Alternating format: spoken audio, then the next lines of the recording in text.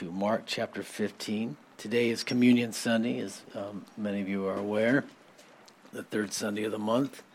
And I find it sort of apropos that we are going to contemplate the death and burial of Jesus Christ.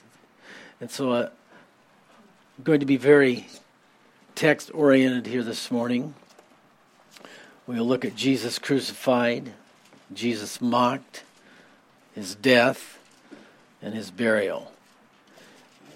We're going to look at the significance of the crucifixion and what it means to us. If we're going to stay on track with the Lord, we must have a regular reflection upon what was done for us and what it means to us, the significance of the death of Jesus Christ. You know, when you are familiar with the Bible and spiritual things become familiar, it's easy to lose the impact or even allow them to shape you. You just become lax. And so I'm thankful that the Lord has ordained communion as a reminder. This do in remembrance of me. We need to be reminded. We need to go back over the basics and really let it sink into our spirit so that we really appreciate.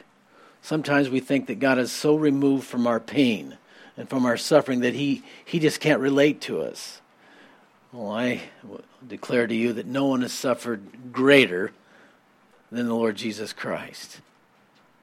Could you imagine being perfect, being surrounded by nobody, by all sinners, not one saint among them for all his years on the earth? That's enough to drive anybody crazy. Yet he came and he lived among us. Never once was he rude. Never once was he unkind.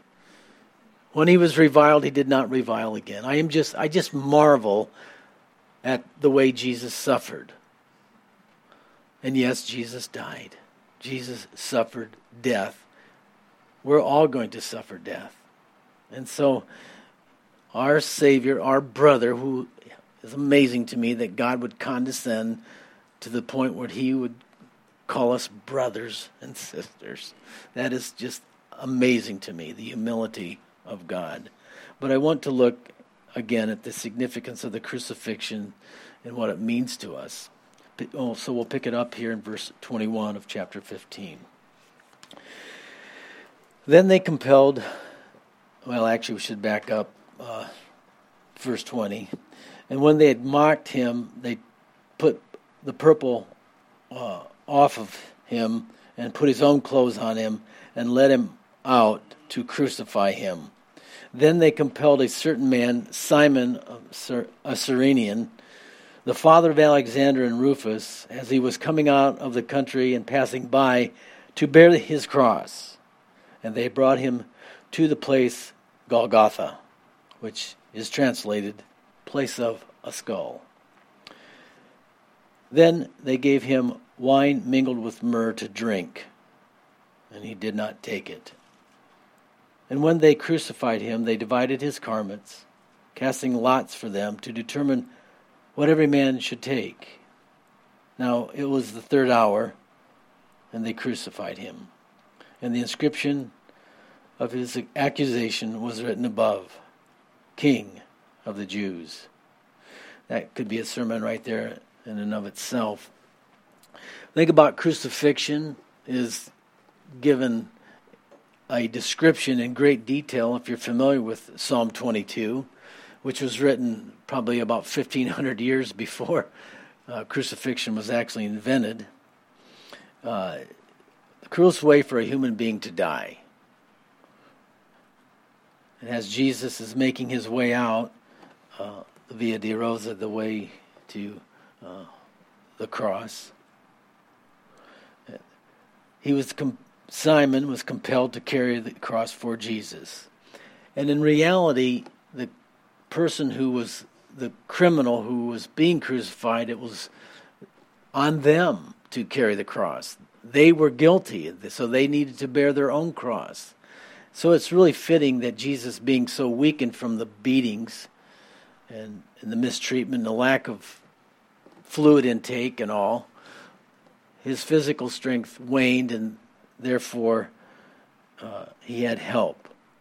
Simon was drafted to carry the cross for Jesus. Simon really represents all of us who should carry our own cross to the cross and ourselves be crucified because of the debt that we owe God, the sins that we have committed.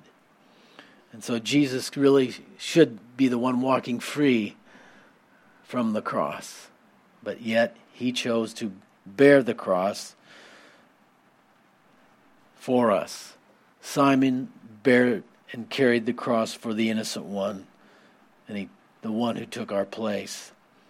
The word there in verse 21, compelled, means to be pressed into service. Simon was forced to do this, and yet Jesus gave himself willingly. As he said, "You do not take my life from me, but I lay it down. And if I lay it down, I also have the power to take it up again." Jesus was not murdered. Jesus was not a martyr. Jesus gave himself willingly. Jesus was compelled. He was forced into service out of love for you, out of love for me. And really all our service, all the deeds that we do should be motivated out of love. We do what we do because we love people. We care for them. This is what God does on our behalf. It's always God's will. It's always God's initiative. It's always for God's purpose, that God might be blessed.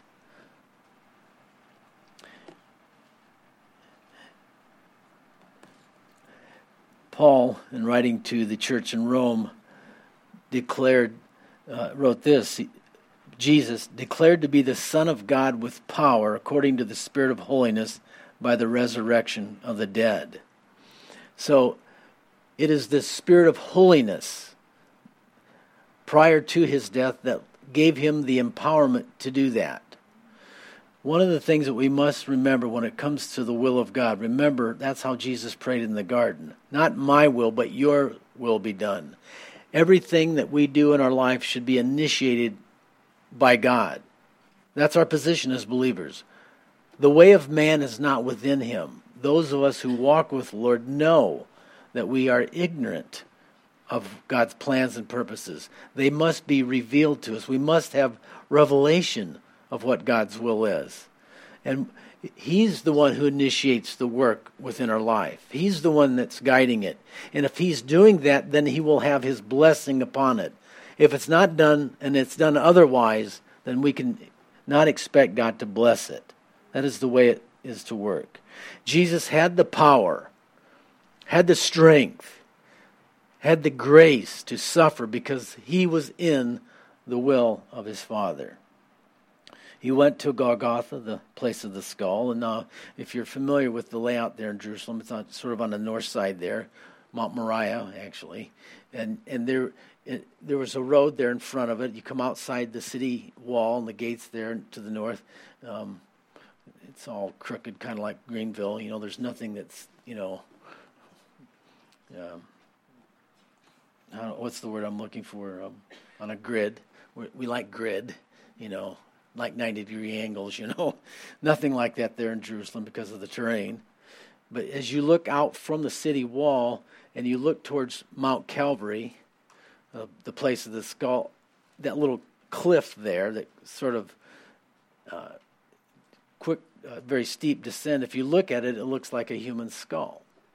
And you can Google that. Just Google Golgotha and you'll see the picture there. Well, up on that mount was the place of execution. That was the place that the Romans chose to do their executions. And that's it right there. I forgot about.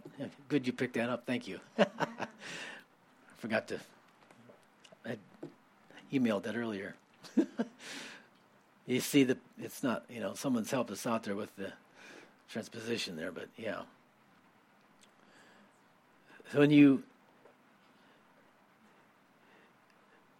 look at that situation there. There's one of the main travel roads right between that skull, Golgotha, and the city wall. So you get the idea that people were traveling through there. They would look up and they could see these victims on crosses dying. It was close enough in proximity that conversation could take place. And so this would have been where the people would have been able to rant and rave and mock the Lord Jesus. It also served as a purpose, as a strong visual aid. You mess with Rome, you break the law, you disobey the state, then this is what you can expect. Fear and intimidation. Many Christians over the centuries followed in the steps of Christ. They too were crucified. Peter refusing, as the legend is, refusing to be crucified as his Lord, asked to be crucified upside down. And so, as Paul said in Romans, we are sheep to the slaughter. It is better for us to obey God rather than men. And that can, in some cases, lead to severe persecution and execution if it's the Lord's will. As Jesus was laid there, as he laid down his life there on the cross, they offered him a drink, the gall, wine mixed with an intoxicant form to dull the pain, but Jesus refused what was offered to him. He wanted to be in full control of his faculties as he did the will of God. And I think this is something that's probably offensive to some, but I'll say it because you know how I am. I think we need to be careful what we put into our bodies. I think we should avoid as much use of drugs as possible. I don't care personally whether it's prescribed by a doctor or not. Something that obstructs your normal thinking is probably something you should avoid. You should be reminded that all medicine is poison.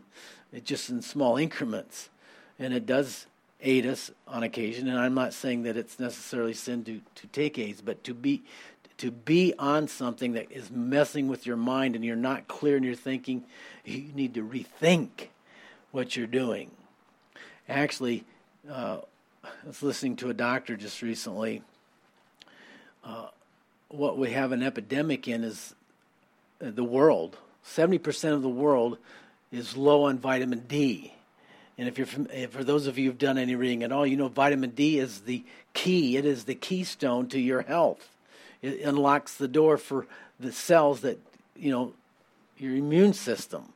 To be on low on vitamin D is to open the gate for death and disease. And so go home and take your vitamin D.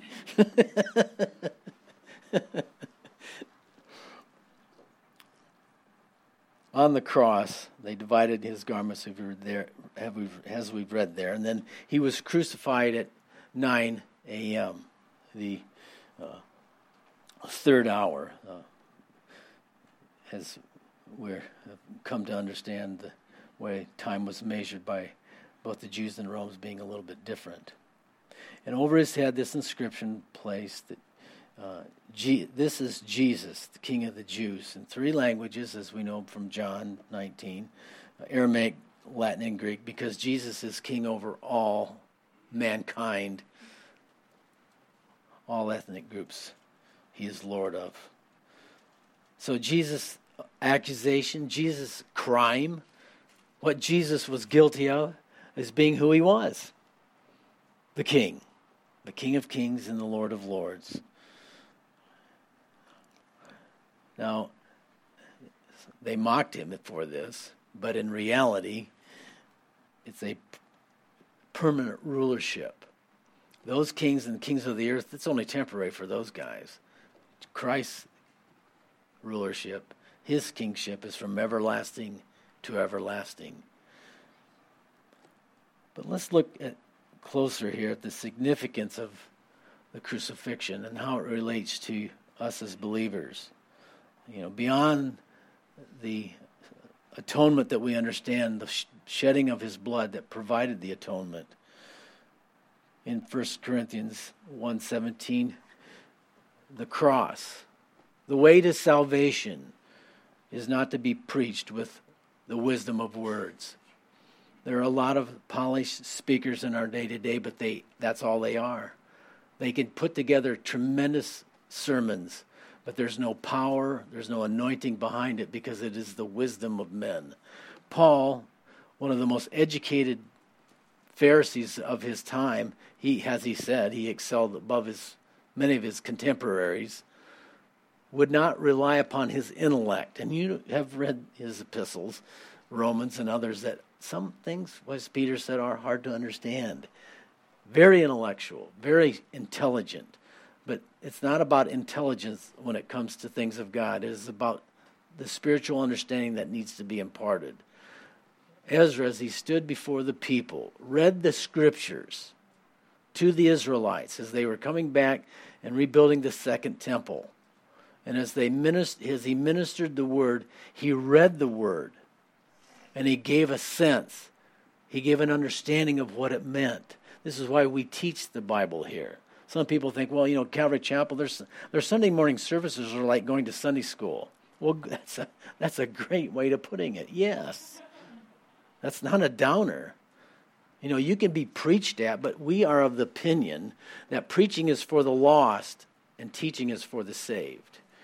You don't need to be preached at, you need to be instructed. The grace of God, the mercy of God, how to take the scriptures and bring them and make them a reality in your life, to grow in grace and to learn the ways of the Lord.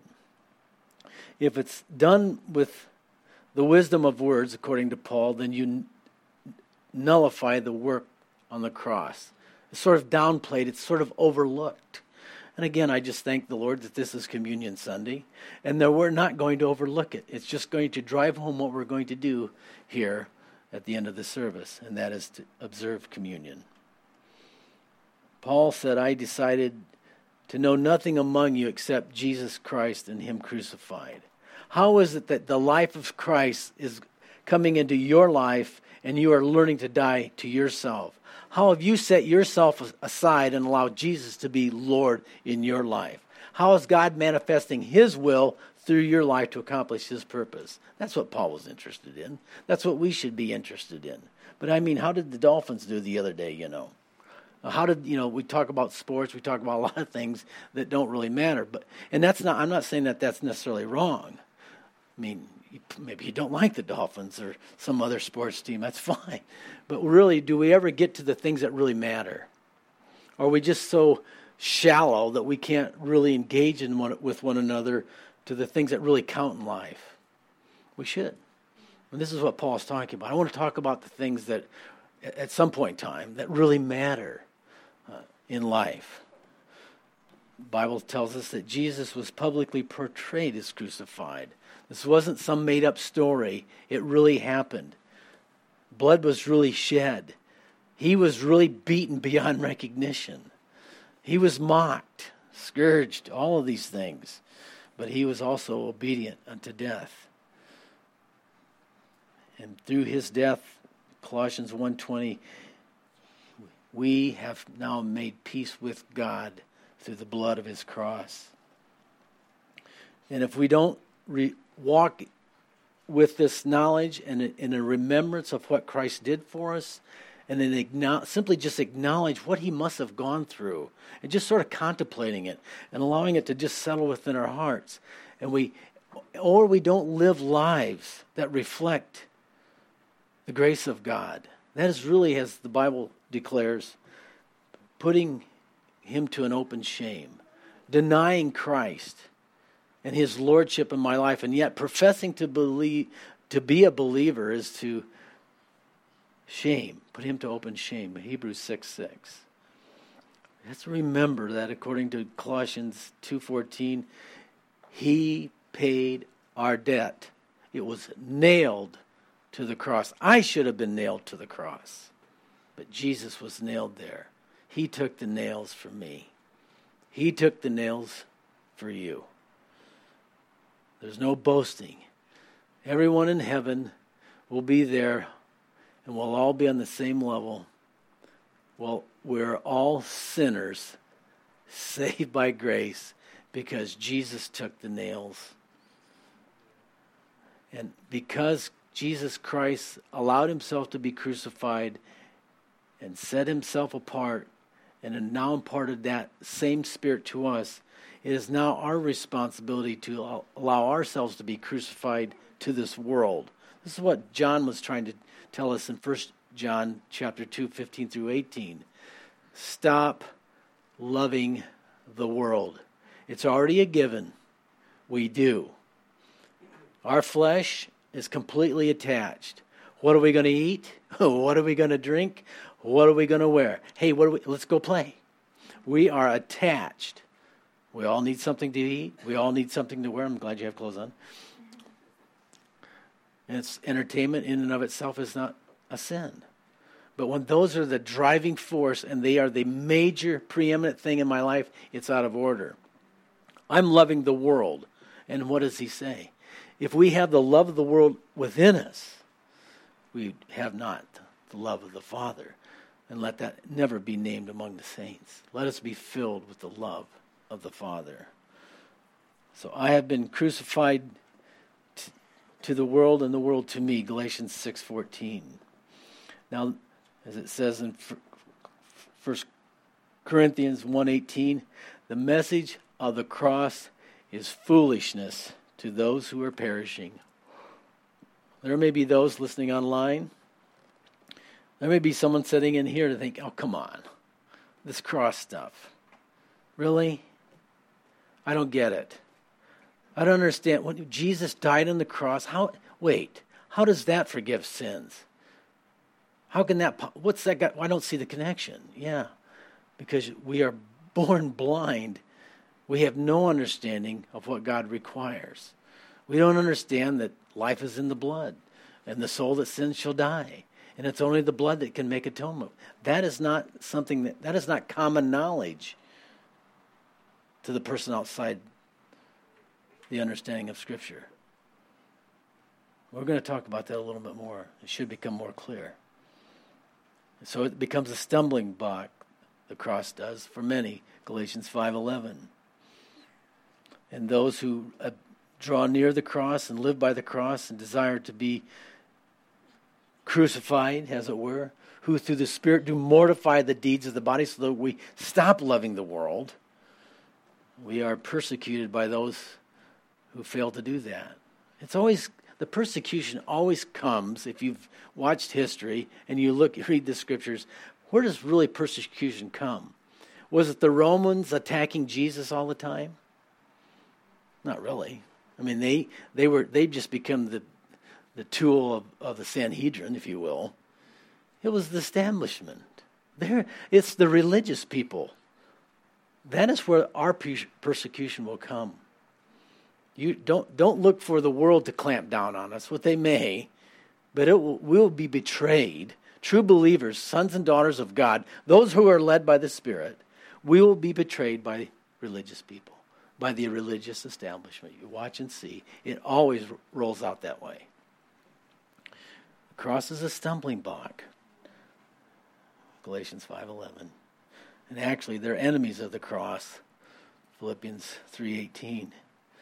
So to be crucified with Christ, what does that really mean? Does it literally mean, I look for some nails and I look for some wood and I make me a cross and then I hire somebody to drive them in? No. It means that I am now subject to the reign of Jesus Christ. I want nothing more than to do the will of my Savior. To be crucified with Christ is to give up your own desires. You realize that this life is so short. What is your life? It's that little dash between two dates. You were born on this date, dash, and you died on this date. That is your life. And that little dash is very short. It is a short dash, if you will. It is a vapor, a plume of smoke that appears for just a moment and then gone. It's like a flower in the spring and then it fades and then it's gone. understand and be reminded of the brevity of life. Now, our church body here, we've been reminded of that the last couple weeks, have we not? How short our lives are. We have to live with that thought in mind that, look, God has a plan and a purpose for my life. What is that plan? Let me finish it. Jesus said it, I have finished the work, Father, that you've given me to do. Now, some of you, and I'm in that group, we're living longer than maybe we want to. It's because we've been distracted and we haven't got our job done yet. Because when you get your job done, you're gone. So that should be an exhortation. It's a lot better there than here, right? Just saying. It's to give up our own desires. Jesus said in Matthew 10:38, he who does not take up his cross, the instrument of death, and follow me is not worthy of me. If you're not willing to suffer and deny self to follow the King, he's just saying, you're not worthy. We think that we can say that, well, I'm just not worthy, and that's humility. That's not humility if you're not willing to die to yourself. That's pride. Pride keeps me from becoming all that God intends me to be. It is placing me, I, before the will of the Lord. That's what it means to be crucified, to give up your desires. See, here's just a little hint. God made you. He made me. He has a specific purpose that we don't understand, but he does. And he knows in making you the way he made you, that is how you're going to experience the greatest fulfillment in life. You will experience no greater joy, no greater love, no greater fulfillment than doing what God created you to do. People, how many Christians live unsatisfied lives? They're not happy, they're not joyful, they seem to be depressed a lot. Might be because they're low in vitamin D. I don't know.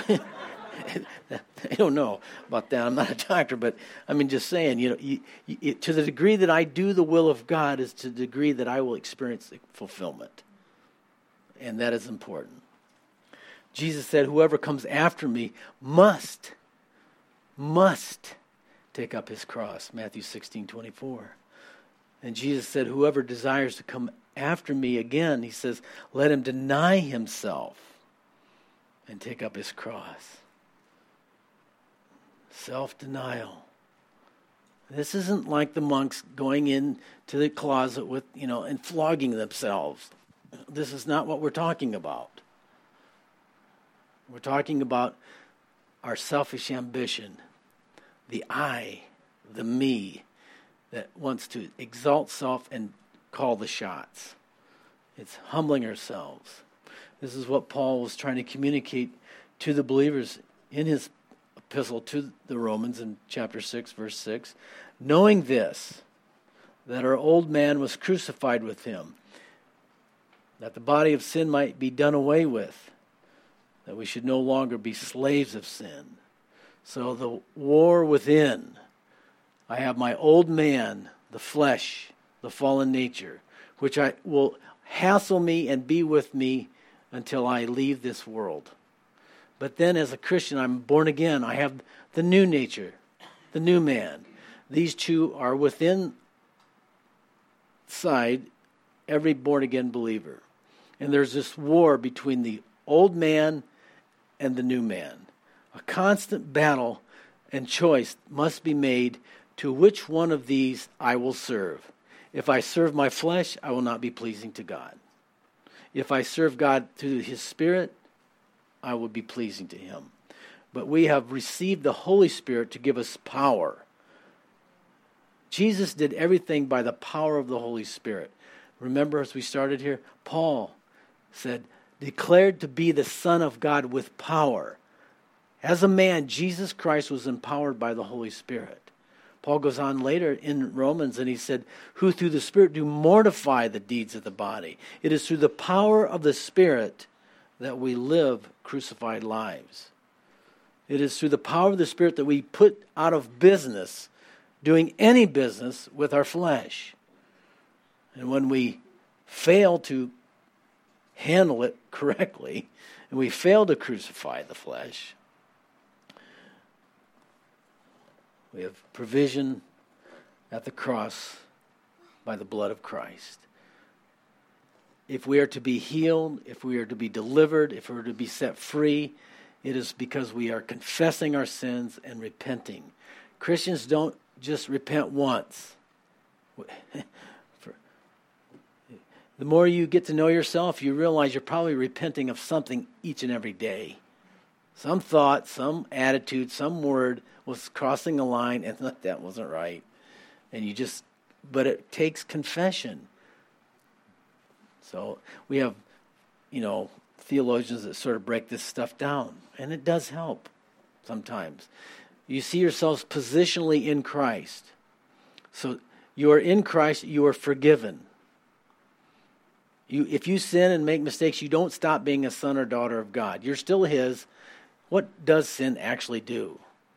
Sin is destructive. It's very hard on people. Guilt is a destructive thing. Sin does not break relationship. It merely breaks fellowship with God. I no longer hear from God. I no longer sense His presence. And the longer I let something like that go, it can become a stronghold in my life where I no longer have the victory. I no overcome the fleshly attitudes and all. And I can actually dive in and live into sin. And there comes a point where God will, chastise those who continue to live in sin. How does a person get free? How do we deal with that? By simple confession? That's just simply telling it like it is and being honest with God. God, I have done this. I have sinned. And then going to a person that I may have sinned against and say, I did this to you and I'm so sorry. Would you please forgive me? That is confession. That is something that's really, you talk about, you get that reaction. Like, we're not comfortable with that because we're dominated by the pride of life. We are much more self-righteous than we ought to be. It's because we are looking at it through the lens of men rather than the lens of Scripture, which is God's point of view. There is none that have not sinned, but we've all fallen short of the glory of God. And we need to repent regularly and crucify the old man. Verses 27 through 32, I won't spend a lot more time because I usually front load the important part of my sermons because I have most of your attention at that time. Verse 27. With him they also crucified two robbers, one on his right hand and the other on his left. So the scriptures was fulfilled. He was numbered with the transgressors. That's Isaiah 53. And those who passed by blasphemed him, wagging their heads and saying, you destroy the temple and build it in 3 days? Save yourself. Come down from the cross. And likewise the chief priests also, mocking among themselves, and scribes said, he saved others, himself he cannot save. Let the Christ, the King of Israel, descend now from the cross, that we may see and believe. Even those who were crucified with him reviled him. This mocking. Can you imagine how painful that must have been for Jesus to hear these jeers, this constant haranguing, and taking his words and twisting them because they did not understand because of the blindness of their heart. It was, his inability to prove himself. I mean, how much more proof do you need? He's raised the dead. He's fulfilled the Old Testament prophecies completely in his first coming, what he needed to do to demonstrate his authentic reality of being the Son of God. They thought him doing some dynamic, heroic thing from coming down the cross. You know what? I don't think they would have believed even at that point. As the story of the rich man and Lazarus. They have Moses and the prophets. Let them hear that. If they cannot receive the Old Testament scriptures, neither will they believe though one be raised from the dead. I mean, Lazarus, for goodness sake, a few days prior to the crucifixion, was raised from the dead. Did they receive that witness? So if Jesus would have come down off the cross, they would have ran like little cowards, I'm sure. it would not have converted them. Man is rarely converted by the miraculous. It is through the Word of God that we receive faith. You know, miracles are great. We pray for them. We want to see them. They're necessary. They're important. But that's not how we build our faith. My ministry, my teaching ministry is very simple. It is like Isaiah's. I learned it from him. Line upon line. Precept upon precept. A little here, a little there. That's how your faith grows. That when the storms of life hit, you are rock solid because you're built upon Jesus Christ and His Word. That's how it works. So let them mock on. In verses 33 through 41, Jesus dies. And now when the 6th hour had come, there was darkness over the whole land until the 9th hour. And in the 9th hour, Jesus cried out with a loud voice, Eloi, Eloi, lama sabachthani, which is translated, my God, why have you forsaken me? Some of those who stood by, when they heard that, said, look, he's calling for Elijah. Then someone ran and filled the sponge full of sour wine and put it on a reed and offered it to him to drink, saying, let him alone. Let us see if Elijah will come and take him down. And Jesus cried out with a loud voice and breathed his last. And then the veil in the temple was torn in two from top to bottom. And so when the centurion who stood opposite him saw that he cried out like this and breathed his last, he said, truly, this man was the Son of God. And there were also women looking on from afar, among whom were Mary Magdalene, Mary the mother of James and the Less, and Joseph and Salome, who followed him and ministered to him when he was in Galilee, and many other women who came up with him to Jerusalem. This darkness that lasted from noon till 3 o'clock, I can't imagine what the establishment must have been thinking, what the Romans must have been thinking. This darkness, for the Jews would absolutely cause them to think about their history and what happened in Egypt at the time of the Passover and all the plagues that were going on. There was 3 days of darkness that came over the land of Egypt just prior to the Passover. That was the 9th plague there. And what was the last plague? The death of the firstborn. So here we have the Passover lamb, Jesus Christ, the death of God's firstborn, the Lord Jesus Christ, taking our place. It was God's announcement to the people, inhabitants of the city, to the establishment, to Rome, to the world. This is the Lamb of God who takes away the sins of the world. Our sin was being judged at that moment. That is the time period in which he who knew no sin became sin, that you and I might be made the righteousness of God. This is what we refer to as the great exchange. Jesus Christ became what we are, filthy sinners, wretched, deserving of eternal destruction and punishment away from the presence of God. He became what I am, that I might become what he is, righteous and accepted. So his righteousness is transferred to each of our accounts when we confess him as Lord and Savior. When we confess that we are lost and we need forgiveness, and we ask God to forgive us, he completely nails all those things that we've done against God, even things you can't remember and that you're ignorant of, were nailed to the cross.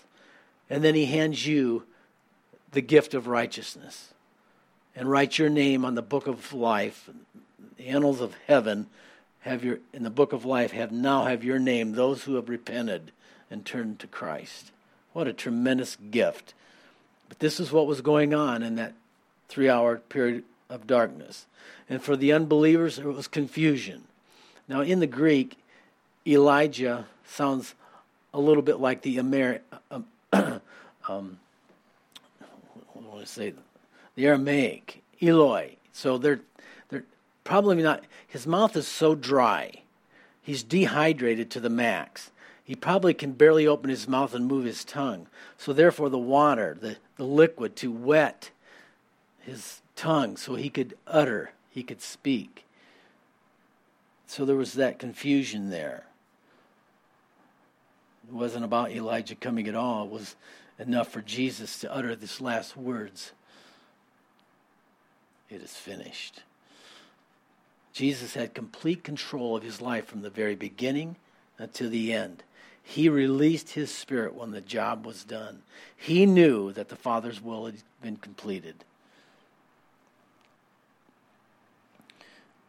Well, I went to rehearse these statements that he made upon the cross. Most of us are familiar with the 7, but I've pulled them together because this is something that we seem to only do this like once a year around, the time of the Passover and the resurrection, right? And the crucifixion sort of kind of gets missed a little bit. So I think it's good, at least visiting this again. First saying on the cross was, we're all familiar with it, Father, forgive them, for they know not what they do. Second was, today you shall be with me in paradise. That's Luke 23:43. The first one was 23:34. John 19:26 and 27. Woman, behold thy son. Behold your mother. So those are the 3 that were uttered on the cross before the darkness. The remaining 4 after and during the hour of darkness, from noon to 3. As he's expressing his agony, it'd be Psalm 22:1. My God, as we've read there, why have you forsaken me? God turned his back on Jesus, so to speak, when he became the sin offering. And so, as we said before, the darkness symbolizes God's judgment, as the Father had to forsake him. And then, number 6, John 19:28 as well. I thirst. And the soldier lifted it to his dry mouth. And then number 7, Luke 23:46. Father, into your hands I commit my spirit. Jesus laid down his life for us. He was willing to sacrifice himself for the sins of the world. So at the death of Christ, there's 3 things in particular that happened that are noteworthy. Number 1, the veil was torn. And secondly, there was an earthquake that rumbled Jerusalem and the surrounding area, splitting the rocks, it tells us in Matthew 27. And then it says that the tombs were opened. Now the tombs were opened, I think, at the death of Christ, but they were not raised until the following Sunday, a couple days later. That's Matthew 27:52 and 53. Why do I say that? Because Christ was the first one raised from the dead, the first fruits, 1 Corinthians 15, right? And then thereafter those came forward. So when Jesus rose from the dead, then the others came out of their graves and were walking around Jerusalem. That must have been a frightful sight for some. So this is a picture of the fulfillment of the Feast of First Fruits that they celebrated, Leviticus 23:10. We see the pictures and the shadows there, and let's not miss it. It fits in right here. It was the coming harvest. The people would bring a handful of the grain harvest at the first Feast of First Fruits. So the first resurrection here, Jesus being the first, and then a few others. This is, again, they would have understood that. Those who were filled with the Spirit, those like Simon, in the temple there that recognized Messiah when he came, and others who were loyal to Christ, even though they were sort of hiding it. They understood the Scriptures. They would have seen this fulfilled, the first fruits coming out of the grave there. Now let's think about this veil being torn. Oh, what's the big deal? Rip a curtain. What do you do? Oh, this wasn't just any curtain. This veil in the temple was 60 feet high, 30 feet wide, and 10 inches thick. 72 braids, 24 cords, and it took at least 300 priests to handle it. Something like that. So how important is this? What's the significance of when Jesus gave up his spirit, it was torn, it says, from top to bottom. Now, there's nobody, if it would be possible to rip it from the bottom to the top if you had enough guys and enough power. Not likely. But this was from top to bottom, which means Yahweh, the Father, through the power of the Holy Spirit, ripped the veil. What is God saying? God left the temple. He opened the door for everyone who would come in to the Holy of Holies now by faith. The usefulness of the Levitical order was complete. Hebrews goes on to tell us that it now was obsolete. The old system has passed away. We no longer approach God through the law. No need for it. It all passed away. It was torn. And yet the access into God's presence is now through the veil of the Lord Jesus Christ, his flesh. We come to God through Jesus Christ. Jesus opened a new and living way. Do you see? We have so much more than we realize. You don't have to drag your lamb, your bull, to church. Aren't you glad? I'm glad that I don't have to butcher every week. Frankly, that would just be, I'd have to hire some help or something. I mean, we don't do that anymore. But we should appreciate what was done through the body of the Lord Jesus Christ. The terms of coming into the holy place, as stated before, are very simple. Repentance and faith. Turning to God in faith, believing that God will forgive you in the person of Jesus Christ because that's why he died. God, I believe the Lord is so merciful. I think he's looking for any sliver of brokenness and desire to be right with him to just extend his mercy. It's apart from works. None of us here can ever be good enough. You are saved by faith in what Jesus Christ did for you. It's just that simple. Don't add anything else to it. It's not about being good. It's not about any kind of good deeds or good works.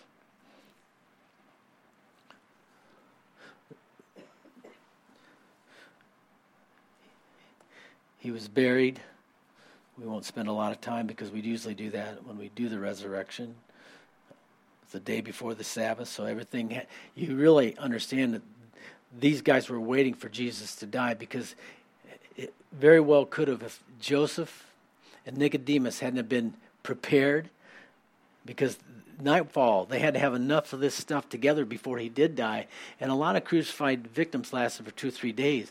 They did not want this to happen over the Sabbath. I mean, the Lord had everything perfectly worked out. The timing is impeccable. They had enough time to ask for the body. If this had been, hypothetically, allowed to go on, Jesus' body could have been thrown in the garbage heap in the Hinnom Valley, like they did every other criminal. God did not allow his Holy One to see any corruption.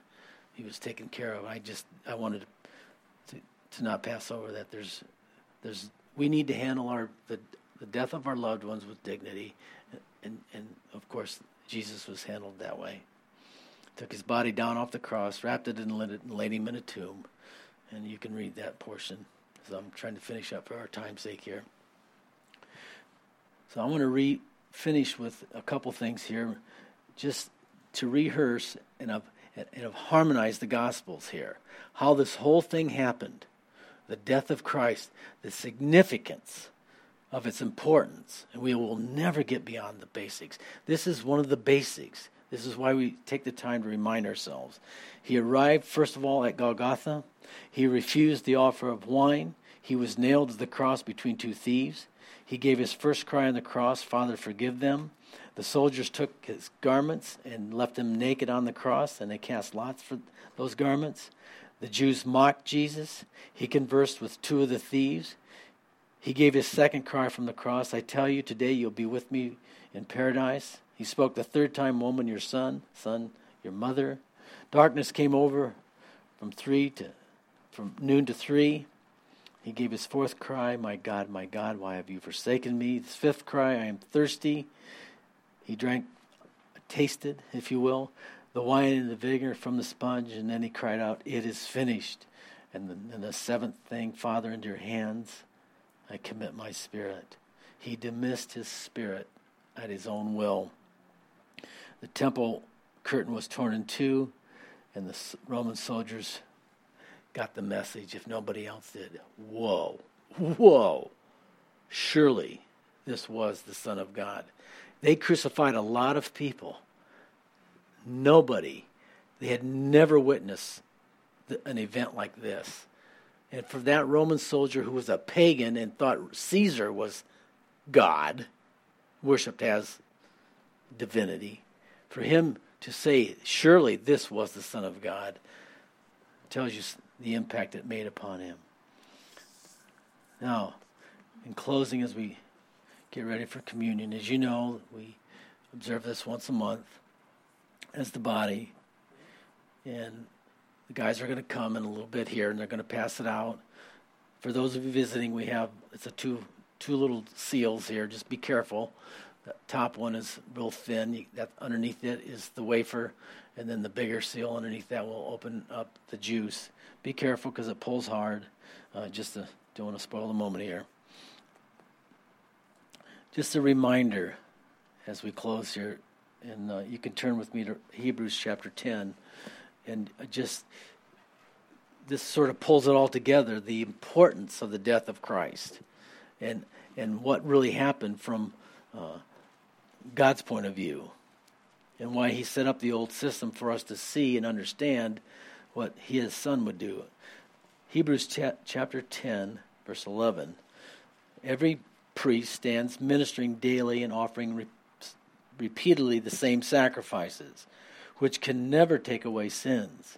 And the idea there is simply they did the outward, but they could never penetrate deep enough. And the deepest part of a man is the conscience. These offerings that they offered could never purge the conscience. I don't know about you, but I am so glad that when I confess my sins, that God relieves the guilt from my conscience. I tell you what, guilt's a hard thing to live with, isn't it? It just drives you crazy. But that's what the power of the blood is. But this man, after he had offered one sacrifice for sins forever, sat down at the right hand of God, and from that time waiting until his enemies are made his footstool. For by one offering he perfected forever those who are being sanctified. But the Holy Spirit is also witness to us. For after he had said before, this is the covenant that I will make with them after those days, says the Lord. I will put my laws into their hearts, and in their minds I will write them. And then he adds, their sins and their lawless deeds I will remember no more. Now where there is remission of these, there is no longer an offering for sin. Therefore, brethren, having boldness to enter into the holiest by the blood of Jesus, by the new and living way which he consecrated for us through the veil, that is, his flesh, and having a high priest over the house of God, let us draw near with a true heart in full assurance of faith, having our hearts sprinkled from the evil conscience and our bodies washed with pure water. Let us hold fast the confession of our hope without wavering, for he who has promised is faithful. And let us consider one another in order to stir up love and good works, not forsaking the assembly of ourselves together, as the manner of some, but exhorting one another, and so much the more as you see the day approaching. In this offering of Christ, not only was Jesus the high priest that made the offering, but he himself was our offering. How unique, how precious is the blood of Christ. He did this so that mankind could be redeemed. How much better is the blood of the Lamb, the true Lamb of God, the Passover Lamb, than the blood of simple sheep and bulls. Jesus offered it through the eternal Spirit without spot. He was sinless. He has the power. His blood has the power to cleanse the conscience from dead works. Nothing else can take away guilt like the blood of Christ. And it has the power to deliver to you and to me an eternal inheritance. By our simple faith, we receive eternal life. Can you think of a greater gift than to know that when you close your eyes and you breathe your last, that you will be in eternity with God? What a gift, eternal life through the Lord Jesus Christ. Now, as you take the cup, and today is no different than any other time. Husbands, fathers, leaders of your home, those otherwise, you're welcome to lead your family in this. The guys are going to pass out the elements, and you just get your family together as you see fit, and you pray and you lead them in this time of communion. If you're by yourself, it's all on you. Take the cup, take the bread. We've all remembered now what Jesus did for us. And remember that it is a cup of blessing. It is a cup of healing. It is a cup of eternal life. It's what it all symbolizes, all in the person, done through the work of the Lord Jesus Christ. Shall we pray? Father, as we take and partake of these elements, Lord, may your Spirit bear witness with each one of us and encourage us and strengthen us, Lord. There's nothing magic about the grape juice or the wafer. What's true is your love and the power of your Holy Spirit that indwells us. So make these truths that we've been reminded of once again this morning a reality in our lives. We want to be in the will of God in all that we do. We want to live and walk in the Spirit, God. May you grant this in Jesus' name. Amen.